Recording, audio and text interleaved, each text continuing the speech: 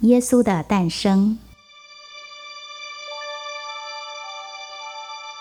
神差派天使出现在一位女子面前，她的名字是玛利亚。玛利亚与一个名叫约瑟的男子已经有了婚约，他们两个都是大卫的后裔。天使说：玛利亚，你是蒙神祝福的女人，你很快就要怀孕，生下一个儿子，你要给他取名叫耶稣。他会被尊敬，他所掌管的王国将永无止境。玛利亚说：怀孕生子，这怎么可能？我还没有结婚呢。天使说：当圣灵临到你的时候，你就会怀孕，这个婴孩就是神的儿子。玛利亚心甘情愿地顺服，她低头跪拜说：我是主的使女。不久之后，约瑟发现未婚妻玛利亚竟然不知为何有了身孕，而且还说不出孩子的父亲是谁。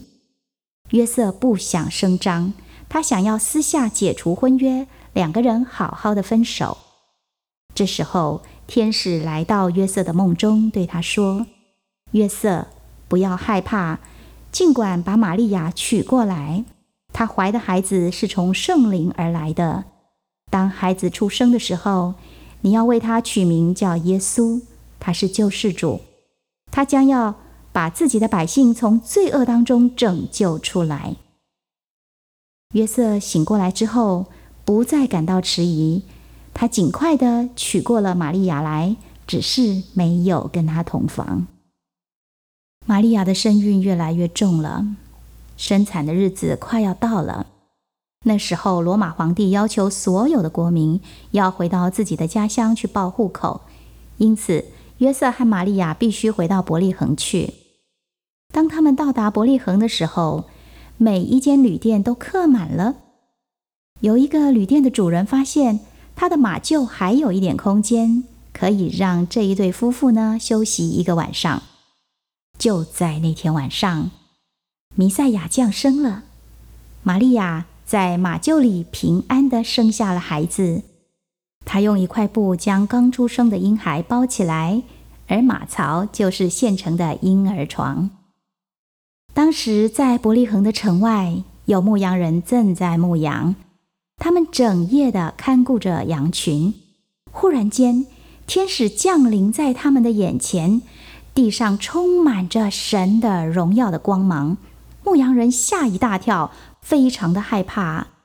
然而天使对他们说：不要怕，我是来向你们报告一个好消息的。天使指着伯利恒城说：今天晚上，你们多年来所期待的救主在伯利恒降生了，他就是弥赛亚。你们按着记号去找找看，有一个婴儿用布包着睡在马槽里。忽然间，很多的天使出现，唱着赞美诗。他们唱着说：在至高之处，神享有荣耀；在地上，神所喜悦的人享有平安与喜乐。之后，他们才消失了。牧羊人这就立刻地往伯利恒城跑去。在那里，他们找到了玛利亚、约瑟和小婴孩。小婴孩正如天使所描述的一样。